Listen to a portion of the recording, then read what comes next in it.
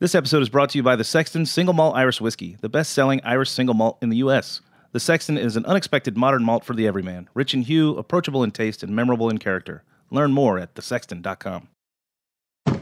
I'm HRN's Executive Director, Katie Mosman-Wadler, with a preview of this week's episode of Meat and Three, HRN's weekly food news roundup. This week, we're celebrating Pride. We speak to the bakers who created a custom wedding cake for Charlie Craig and David Mullins, the couple behind the Masterpiece Cake Shop Supreme Court case. We felt that what happened to Charlie and David was an absolute injustice. Kat Johnson addresses the controversy surrounding Antoni Porowski, Queer Eye's food and wine expert. Many viewers thought these recipes were unsophisticated. And finally, Hannah Forden speaks with nutrition educator Leah Kurtz about the relationship between veganism and queer identity. It's an interesting way in which food can challenge invisible value systems even greater than sexuality does. Listen to Meat and Three, that's MEAT+THREE this week, and celebrate Pride with HRN. Available on Stitcher, Apple Podcasts, and your favorite listening apps.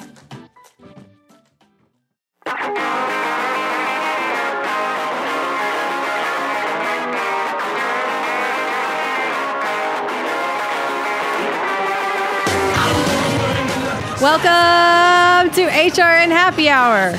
It's 5 o'clock somewhere, and somewhere is Bushwick, and I yell at the top of the show for David Tadashore. That's, you know what I like. I'm Kat Johnson, the communications director here at HRN, and I'm here with my co-host, Katie Mosman-Wadler. Welcome, Kat Johnson. Hey. It's happy hour. It's Thursday. It's 5 o'clock. We are in a jam-packed studio today. Kat, are we not? Yes. We've got some new folks and some old folks and some folks who've been working on the team also for a while. We have Mary Margaret McCartney. Welcome. We have our distinguished Julia Child alumna, Jordan Warner, with us. Hello. To my right is So glad to Hannah have you back. Forden. We are so glad. Hannah Forden, we're glad to have you with us every day. Happy Thursday. Happy Thursday. I'm not going to yell. You guys did all the yelling for me. We're also super fortunate to have with us in the studio the lovely, the one and only Victoria Harvey. Welcome, Victoria. She was one of our Saxelby scholars from the past past year. I keep wanting to say season, but that's not what they call it when you're in school. And then in the booth, as always, making us all sound great or something approximating that, David Tadashore. Yeah, thanks for the vote of confidence. And no, it's not you, it's me.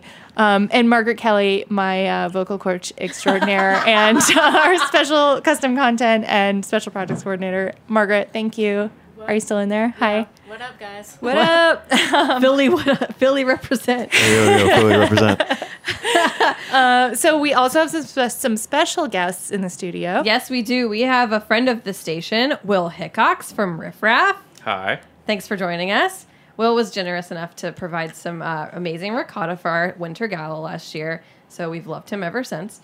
And we also have Jared Brown, all the way from London, and he is the master distiller at Sipsmith. Wonderful to be here. Thank you so much for joining us. Okay, well, we're going to get more into an interview with you guys in just a bit, but first we have a couple of announcements that we want to make. Whoa, hitting us with the news music right off the top.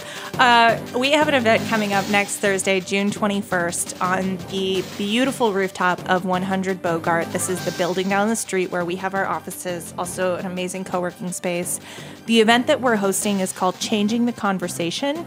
It is all about creating space for women, people of color, and the LGBTQ community in the food world. So come on over, find the link to the Eventbrite on our Facebook page, Heritage Radio Network, and we're excited to see you and really come for the amazing panel, come for the delicious food that has been donated by our wonderful partners, and for the incredible view of the Manhattan skyline from the tallest building in our little corner of Bushwick. It's true. Did you mention tickets are free?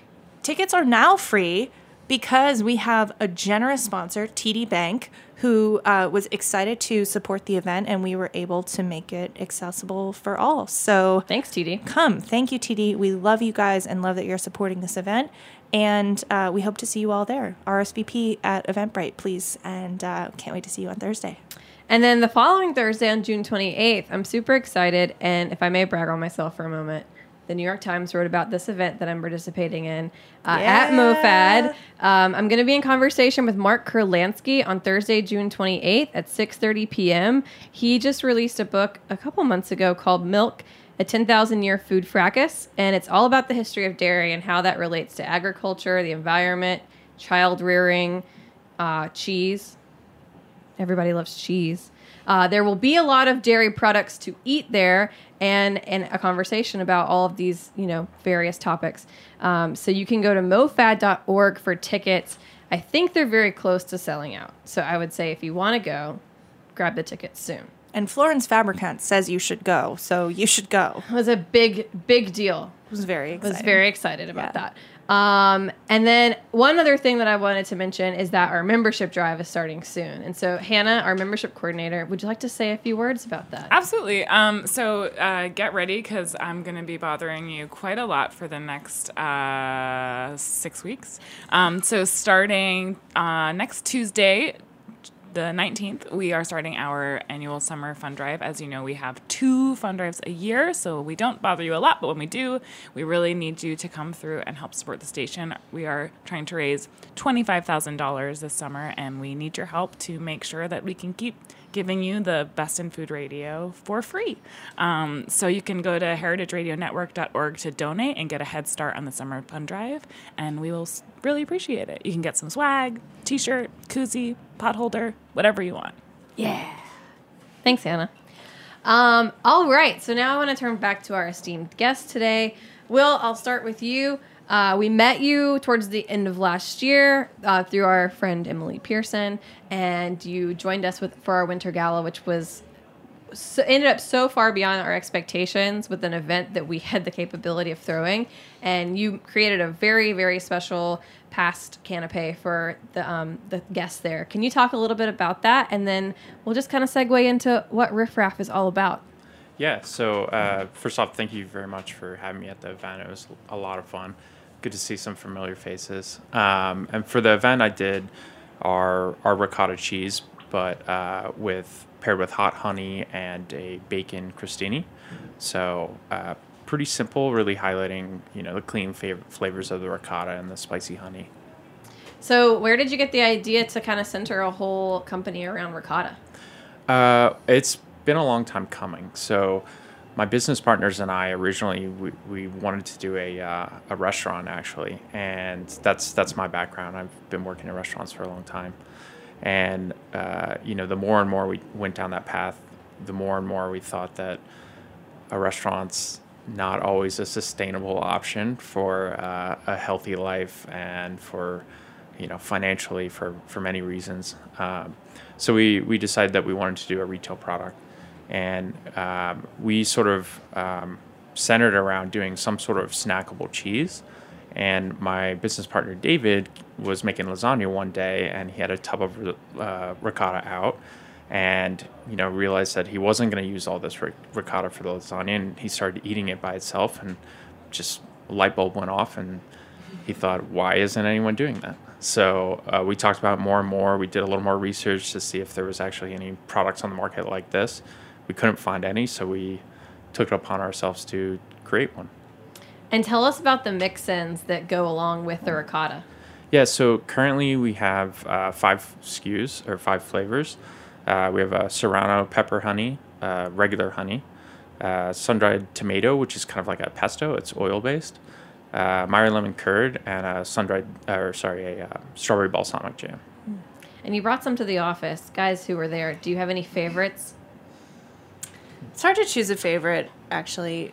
They're all really, really good. I was a sucker for the Meyer lemon. That was just a really beautiful, simple, delicious pairing. But yeah, they were really good. I really liked the strawberry balsamic. That was kind of hitting the spot of where I was at when snacking that day. Yeah. What about you, Kat? I like both of those answers because I think the acidity in those was. Oh, guys. Party foul. Who left that water there? It's not mine, because mine's there. I really like the acidity of both of those because they had, the lemon or the vinegar in them. But the sun-dried tomato really surprised me. I would not have thought of that. And I wouldn't necessarily think, thanks David with the napkins, I wouldn't think that I would like sun-dried tomatoes that much. Yeah. How do you make that mix in, Will? So it's really straightforward. Obviously it starts with using great ingredients. We use an olive oil that would typically be sold at like an olive oil store, meant to be eaten kind of by itself. So that's definitely one facet. We also use an all-natural sun-dried tomato. There's no preservatives. There's no sulfur, nothing like that. And then basically it's just garlic, onions, a little bit of parsley, and salt, and that's about it. And where can people find Riff Raff? So it's available at New York City Whole Foods right now. We're still in the middle of a test market. And then once we, sort of figure out any issues that we may have, we're going to expand to the Northeast region and eventually nationwide. Cool. Amazing. I want to ask you a little bit too about like the production of the ricotta itself. Like where are you sourcing that from, and what goes into kind of making that product to start with? So to get to, I guess, the recipe that we landed on took a lot of trial and error on my part. Every week I was making ricotta in my house and trying different things out, and then we'd bring it back to my business partner's office, and where they have a company of 100 employees, so we would use all of them as the guinea pigs every week and sort of give a little survey that they would fill out to help us improve on the recipe. Now we've scaled up from my kitchen at home, but we're producing everything in Pennsylvania, and it all comes from local farms in the area, so all grass-fed, no hormones, once again, going back to like good quality ingredients makes a good product. Mm-hmm. Awesome. Okay, well, I want to turn to Jared now. So, Jared, you are in town with Sipsmith specifically for the Bar Convent Brooklyn. Yes. And what is that for people who have never heard of it before? Well, BCB, or Bar Convent Berlin, has been running for, I think about 7 years or now in Berlin, and has quickly become Europe's top bar show. It's a remarkable show, and they've just brought it over to Brooklyn for the first time. I've been to a lot of shows when they first started up. I was at the first BCB in Berlin. I was at the first Moscow bar show, the first Athens bar show, the first Tales of the Cocktail, etc. And I have to say, for a first-year show, Bar Convent Brooklyn was the best first year I've ever seen. It was a remarkable start. But there's such a great bar community in New York, and everyone came out for this show. Why do you think they chose to do it in Brooklyn and not in Manhattan? Better spaces to do it in, perhaps? A little more laid back, maybe? Yeah. So you are the master distiller for Sipsmith. Sipsmith. Yes. I keep wanting to say it backwards, Smith Sip, and I'm like, that's not right. Actually, the name came about because my business partner Fairfax's father is a renowned silversmith. Oh. And he watched us working on this formula for ages, and he said, "You're doing with gin what I do with silver. You're taking raw materials, you're applying everything you learned from past masters and the tools you learned how to use, and applying that to the raw materials to find the intrinsic beauty within." And he said, "You are Sipsmiths." I love that. That's nice. Before we get into talking about that formula, which I would really love to do, can we talk about your background a little bit, and how do you come to be a Sipsmith? And Kat pulled some things from your bio online that we were intrigued about. Kat, do you have the bio? This is from your own website, Jared. It said you're a drinks historian, which is definitely a whole other conversation. And then right after that, it says underwear model. I didn't write this website, but I won't deny any of this. Tell us more. Although I will say that in the life of a model, my last modeling job was winter coats. Oh. Okay. Is this sort of a story arc that we go through? Yes, and yes, there are photos. Oh gosh. Oh wow. Okay. So yeah, we need to investigate further. So maybe everyone But should there are Google other that. things on here: book publisher, bon viveur, Cotswold gardener, gin lover, creative genius, and then master distiller. So tell us about your path and how did these various things come to be? Well, I'd say it began with 3 years of informal wine training. My stepfather was very passionate about wines, fascinated by my palate. But after 3 years, I knew there was something more. And so, age 10, I did my first distillation. Wow. Wow. You must have some cool parents that or they didn't know. Oh, it was the 70s. And so I read in a book how the American colonists had distilled hard cider into apple brandy.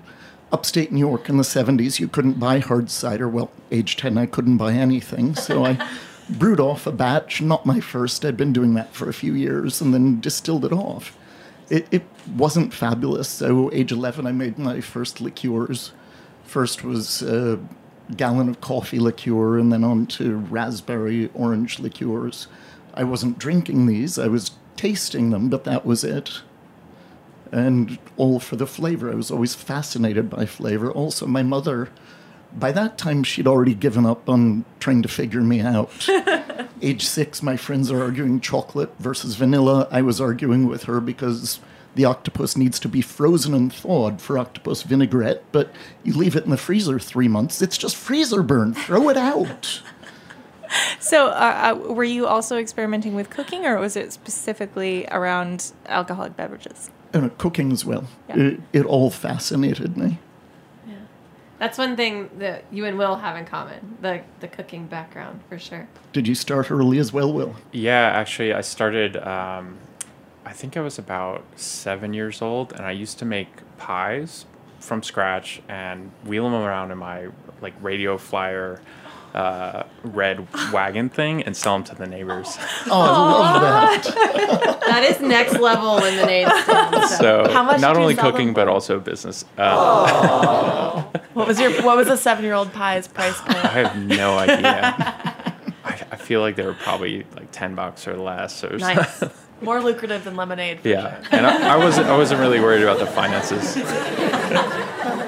Just in it for the passion. Yeah, and my mom paid for all the ingredients. So Oh, yes. That's convenient. Where yeah. did your first cooking lessons come from? Well, so I guess from cookbooks, really. When I was a teenager, my family has a place in Quebec, and we would go for the summer there. It's like a little lake town, and I used to make like sort of a version of sushi because that was something that I tried around that age, and we never cooked at home, so I would make it myself with like smoked salmon and things like that, not actual raw fish. So that was part of it, and then so after that I started buying cookbooks from restaurants and things like that, and I would just make the recipes that were in them. But that was my first I guess informal training, and then I went to French Culinary Institute. Oh, nice. And speaking of, you said you were in Quebec? Yeah. My family on my dad's side and his parents and grandparents have had this little lake cabin for almost 100 years, or over 100 years, actually. Well, similar but different. Jared, you spent a lot of time in Canada as well. You were telling me that you were in Vancouver. Actually, for two different reasons. My family my nieces and nephews are the 7th generation going up to Lake of the Woods in Western Ontario and going fishing in the summers. But I went to Vancouver once with my wife on a 3-week visit, ended up staying 3 years and writing half a dozen travel books about it. Wrote Frommer's Guides, the 3rd and 4th editions of Vancouver and Victoria, the 9th and 10th editions of Frommer's Canada, the British Columbia portions, and a couple of others. So is the travel writing pre or post getting into vodka? Travel writing came before getting into drink full-time. Drink had always been a passion, but I didn't know it could be a profession until my wife and I accidentally wrote the world's best-selling book on the martini. Which is called? Shaken Not Stirred, a celebration of the martini. 1995, a friend of ours said, hey, you know this internet? I think it's going to be big. You should get on it. Build a website. Halloween night, Anastasia's sitting in front of the computer. I walk in. She says, what are we going to build a website on? And I was holding 2 martinis. So we put up a martini website, and it exploded. This site just snowballed, and 6 months in, an editor from HarperCollins emailed and said, I love your site. I want to turn it into a book. And Shaken Not Stirred, a celebration of the martini came out. It's still going strong. It's sold over 500,000 copies now. You just gave me a major flashback because, like Will, my family cooked a lot, so I learned to cook from them. But I also love to cook from cookbooks, and I was laughing because sushi was one of my first things that I made that was super different.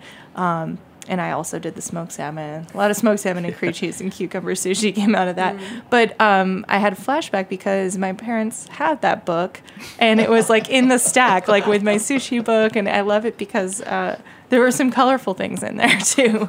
I remember the rainbow layering photos in there. But I hadn't made that connection when I read it, that was that very self-same book. But it's all kind of full circle. And then after that, did you begin making vodka? From there, we actually made gin before we made vodka. Okay. We found our way left Vancouver for San Francisco, 6 months in San Francisco, where we were trying to write 5 books simultaneously. Wow. We needed to get out of town and get someplace quieter, and we thought Boise, Idaho would be quiet. Sounds quiet. Was it? No. Actually, we didn't know that the guy who founded the Seattle Martini Competition and International Martini Competition, a dear friend, great partier, moved there the same week we did. Oh, no. And then we met this guy who was starting North America's first microdistillery restaurant, the Bardenay in Boise, Idaho. And Kevin Settles had never run a commercial still. We'd never run a commercial still, but he'd used our book to set up his entire bar operation. So the day after we met him, we were working in Bardenay, helping set up a gin distillery. So Boise maybe was quiet until you all got there. Yeah, that may have been part of it. But after a couple of years there, we were writing for Wine Spectator, Cigar Aficionado, and Food Arts at the time, and they strongly hinted they'd rather have us in Manhattan. So we moved back and quickly met these people who were making vodka in Sweden and Norway and wanted our help with it. And we found ourselves working in distilleries over there, commuting. 2005, we landed in London 24 times on our commutes back and forth, decided we really needed to move over. Mm-hmm. So 2006, we did. But shortly after we landed there, we were approached to direct the restoration of a museum of wine and spirits in the south of France, Exposition Universelle des Vins et Spiritueux on Ile de Bendor, just off of Bandol, where the great rosés come from, between Marseille and Toulon.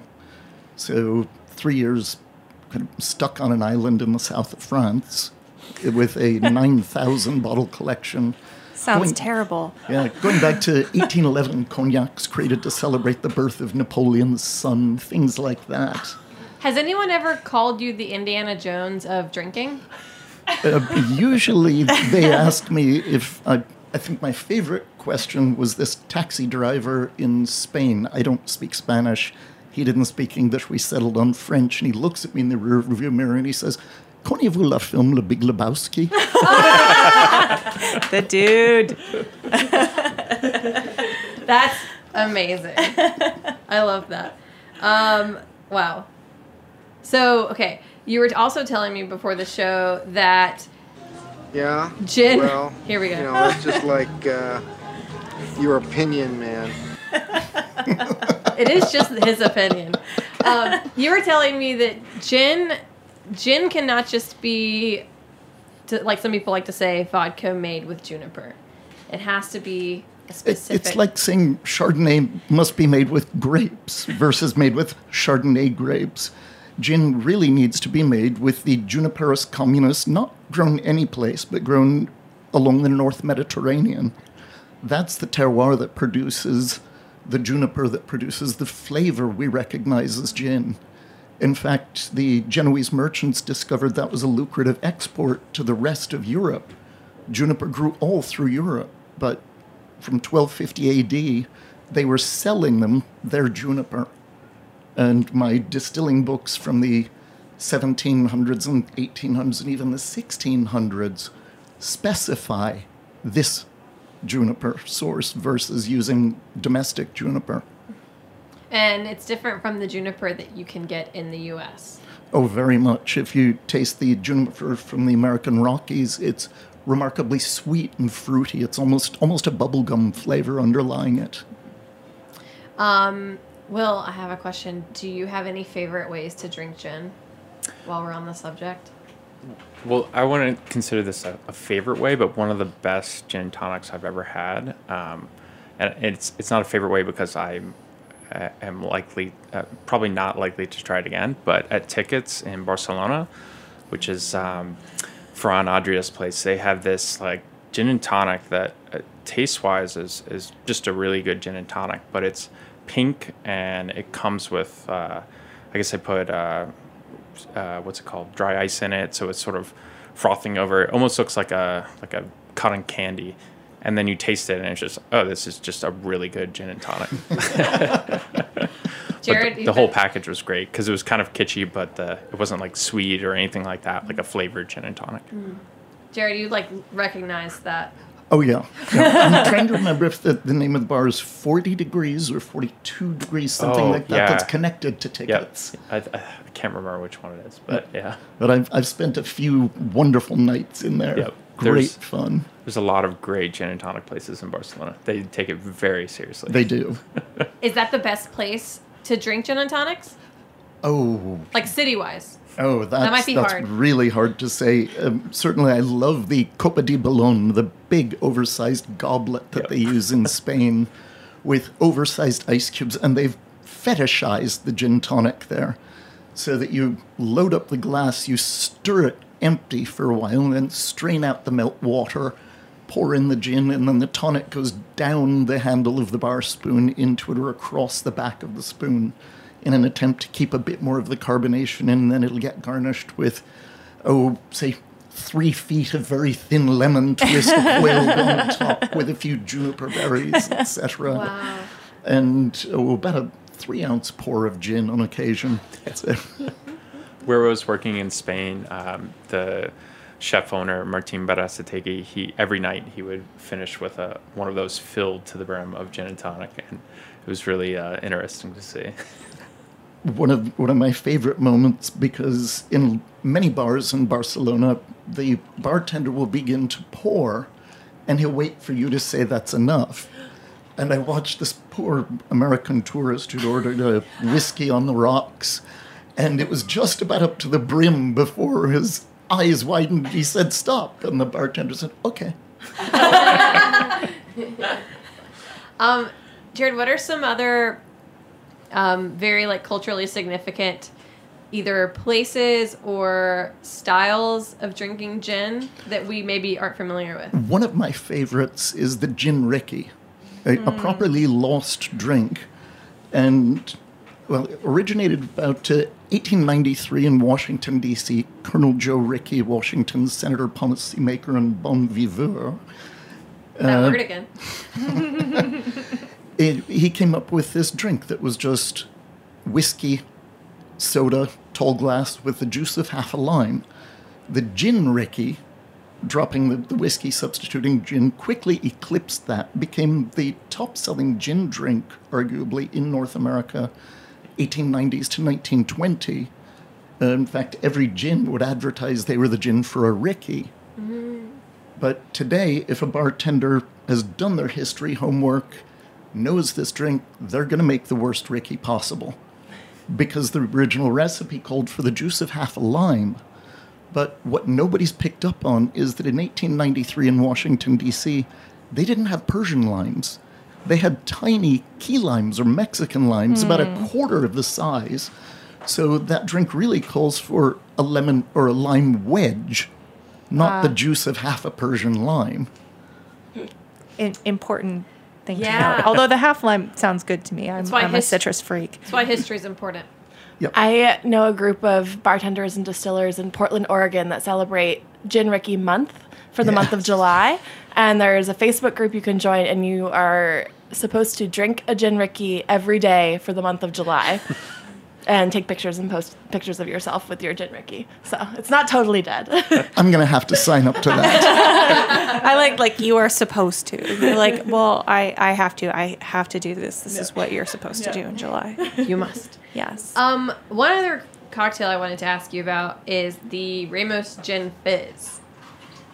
Oh, the Ramos Gin Fizz is a wonderful breakfast drink. Why breakfast? That's what it was originally intended as, and certainly they quickly started drinking throughout the day, but it's a soft, creamy gin drink. That wonderful balance with the egg white in it, and the citrus, and the gin, and the cream. Originally shaken for 12 minutes, for a simple reason, because it was invented in, I believe it was 1886 or 96, or I'm a little jet-lagged. And the blender was invented in 1935. Otherwise, it would have been a blender drink. So why do you... I make it wrong? Should it have the ice really You combined need through? to shake it a long time to do it proper, to get a real ropey texture to it. Oh. And real creaminess, at least 3-4 minutes of hard shaking for a great Ramos. Yeah, my hand definitely goes numb before that. Well, it takes a professional, like at Sazerac Bar somewhere in New Orleans, but they still do shake it. They I don't think they would ever make it in a blender. Why do you think that people have decided, no, we got to stick with the shaking method? Because saying blender is heresy. What if you called it an electric shaker? Yeah. There you go. And there are some great electric shakers. Automated. But there's another heresy that popped up in history with Ramos Gin Fizz. In 1937, Governor Huey Long came to New York and was promoting the Ramos Gin Fizz and was pilloried in the national press for saying that there was vanilla in it. And yet, a Midwestern bartender in 1909 traveled to the Ramos Brothers bar in New Orleans and spent a week watching them make it when it was still a top-secret recipe. And he swore the Dasher's bottle that they used contained orange bitters, orange flower water, and vanilla. I've made Ramos Gin Fizzes with vanilla, and I will simply say it's phenomenal with a little dash of vanilla in it. So, heresy or not, give it a try.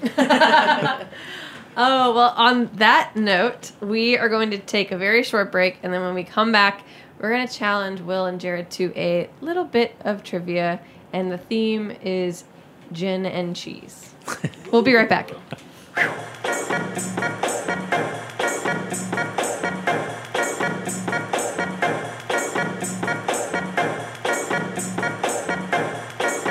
This is the story of men and women who shed not only their clothes, but also their...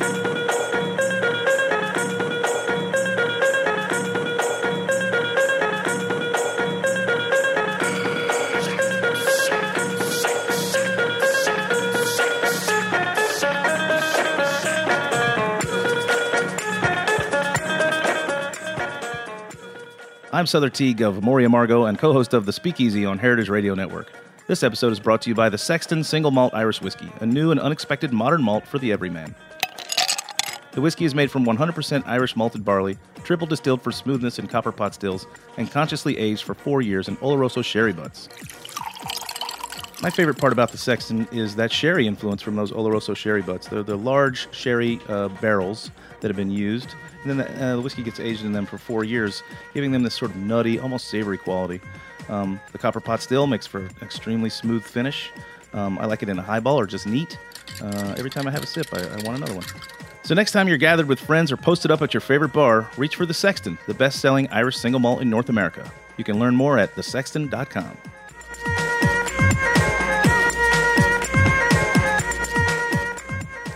Welcome back to HRN Happy Hour. I'm Kat Johnson. My co-host is Katie Mosman-Wadler, and our guests today are Will Hickox of Riff Raff and Jared Brown of Sipsmith. So just before we went on break, we've been sipping away at some sips. This is a tongue twister. We've been sipping our Sipsmith cocktails, And so, Jared, I wanted to ask you about the formula for the, I think we should talk about the botanicals in this gin.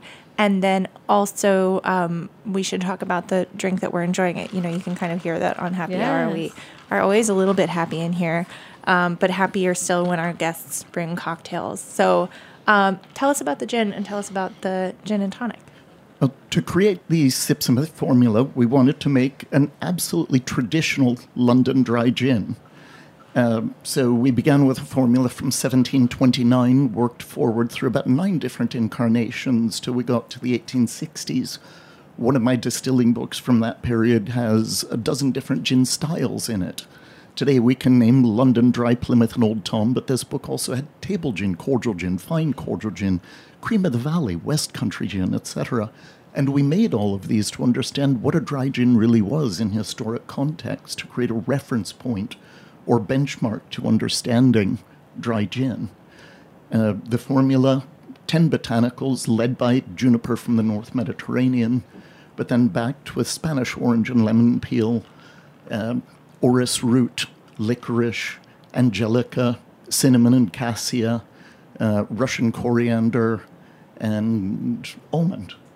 An almond? Almond. Almond accentuates the smoothness of the pure English wheat base spirit. I don't make my base spirit in-house. Somebody once called me a crap distiller because I don't. It's not that I can't not that I can't make base spirit. I've made base spirit everywhere from Brazil to Vietnam over the years, but because it's not part of the tradition of making gin in London. The Gin Acts of 1736, 5051, and 1830 in particular separated people making base spirit from people taking that base spirit and making it into gin with separate licenses and taxes. And so I, as a traditionalist, I won't make it in-house, but instead found a family who've been making base spirit since around the time of that first act and worked with them to tailor this English wheat base. Well, that all sounds very good and proper. Is it? I'm hung up on the almond thing though too. Is it typical to find almond in other? It's not uncommon to find it in there. Cool. I did not know that. What is sadly uncommon these days is finding a gin that's not made from gin concentrate. When we started, I'm sorry, what? When we started out, we had a 300-liter copper pot still. If I had overloaded the still with botanicals, I could have run off a gin flavoring and then used about half an ounce into a bottle of neutral spirit and water, and my 300-liter still could have made 9,000-liter batches. And that's the thing. That's how the bulk of the world's volume of gin today is made. The more you know. Wow. Instead, I don't add any spirit after distillation, just water to bring it to bottling strength. Mm-hmm. So my 300-liter still only made 300 liters, and to this day, that's exactly how we make it, and we'll always make it that way. Because at the end of the day, we also drink this. Yeah. Oh, that's so shocking. I actually had never heard of that Yeah, done before. it was a real surprise Makes sense, for us. I guess, yeah. It came up in the 1870s, which is why we stopped in the 1860s. Mm. Yeah, wow. Fascinating. Yes. Well, that is going to... Well, hold on, before we go much further. I'm still want to talk about this drink. What's the tonic that you've paired with the Sipsmith gin? What we're drinking right now is Sipsmith London Dry Gin with Fever Tree soda water and Thomas Henry tonic. Thomas Henry out of Germany, I believe, is just launching into the US and is a wonderful tonic. I've been drinking it over in Europe for a long time and was happy to find that here today. And how do you feel about the tonic concentrates that are on the market? Oh, the tonic syrups? Mm-hmm. I think some of those are a lot of fun. We actually make one in the distillery that we haven't been selling, but we use it especially in winter when we want to make hot gin and tonics. Whoa! And what we do is we do a measure of gin, a measure of the tonic syrup, and then boiling water from the kettle and a big lemon twist. And the hot G&T is a great drink. Fun. Can someone That was send my me mind a reminder exploding. to re-listen to this in the Can winter? we put this? Let's just put it on Yeah. the calendar, Kat, for Yeah. like December Yes. 21st. Reminder. Hot gin and tonic. Reminder, make a Yes. hot gin and tonic. And well, the gin and tonic emerged 26th of June, 1858 in London. the hot G&T is something that a friend and I invented 3 years ago. Wow. Very cool. We were actually doing a play on the top gin drink of 1823, which was the hot gin twist, which was gin, lemon juice, sugar, and boiling water. I can't wait to send you a picture of our hot gin and tonic in a couple months. A couple. Hopefully it's more than that. Couple few. We need just some summer. Turn up the AC. Yeah. I appreciate that. All right. Okay. So Well- we better get to the next segment of our show. Let's move on. All right, so we have a little bit of trivia for you guys, and it's a mix of trivia about gin and about cheese in honor of Riff Raff Ricotta. Okay, so the first one's, I think, a little bit of a warm-up. What cheesy dish does not come from Wales and is not made with rabbit? Welsh rarebit. That's right. Kind of a trick question, but My mom used to make that for me, actually. it's so good, right? I love it. All right. From which U.S. state is beer cheese said to have originated? Pennsylvania. No. Wisconsin? No. Good guess. Yeah. It's more southern. Oh. They Alabama. They have. Well, that's still really giving it away. I mean, there's a classic drink that goes with an event. That goes with the state. So now you're talking about Kentucky. Yes, that's right. That's right. They said that it was originated in Kentucky and then sent to the man who invented it. Sent it to a friend in Arizona, and that's where it picked up a lot of the spice. They started putting chilies in it. Oh, that was interesting. All right, next question. What garnish was popularized in cocktails when American drinkers began moving from sweet to savory flavors in the late 1800s? That would be the olive. Correct. And in fact, the cherry growers in California sent out ambassadors across the United States begging bartenders to continue using cherries, to no avail. Oh, interesting. Oh, no. Okay, next question. What country consumes the most cheese per capita? Ooh.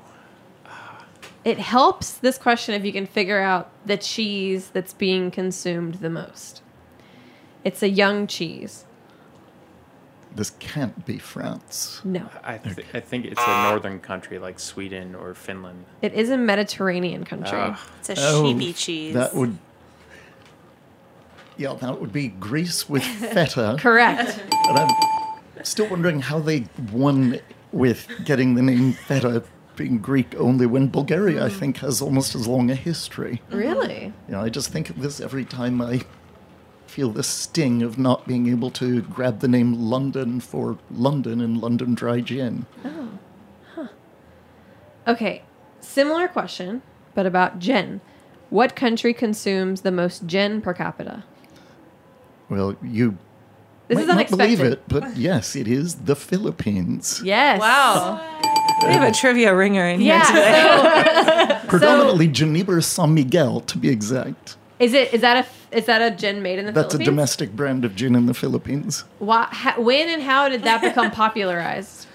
That's a great question, and I believe that would have cropped up in the 1800s. So thanks to colonialization? Exactly. Yes. Okay. That's interesting. That's a fun fact for anyone. All right. Last question. This combines gin and cheese.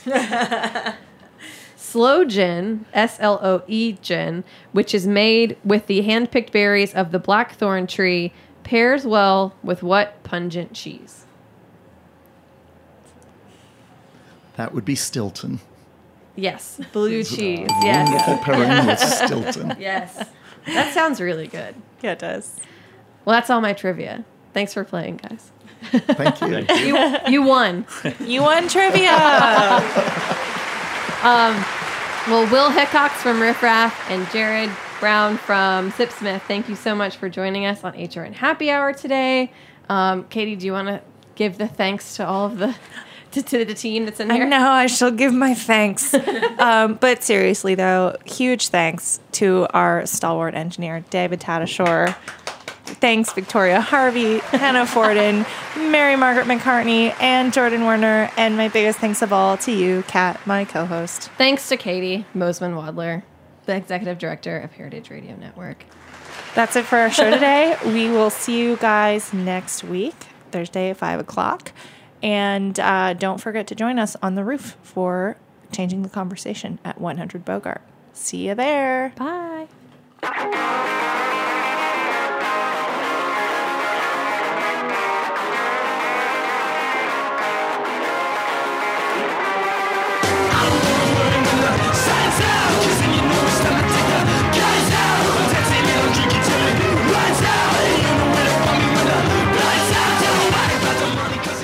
Thanks for listening to Heritage Radio Network, food radio supported by you.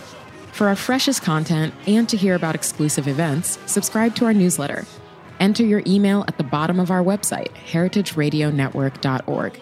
Connect with us on Facebook, Instagram, and Twitter at heritage_radio. Heritage Radio Network is a nonprofit organization driving conversations to make the world a better, fairer, more delicious place. And we couldn't do it without support from listeners like you. Want to be a part of the food world's most innovative community? Rate the shows you like, tell your friends, and please join our community by becoming a member. Just click on the beating heart at the top right of our homepage. Thanks for listening.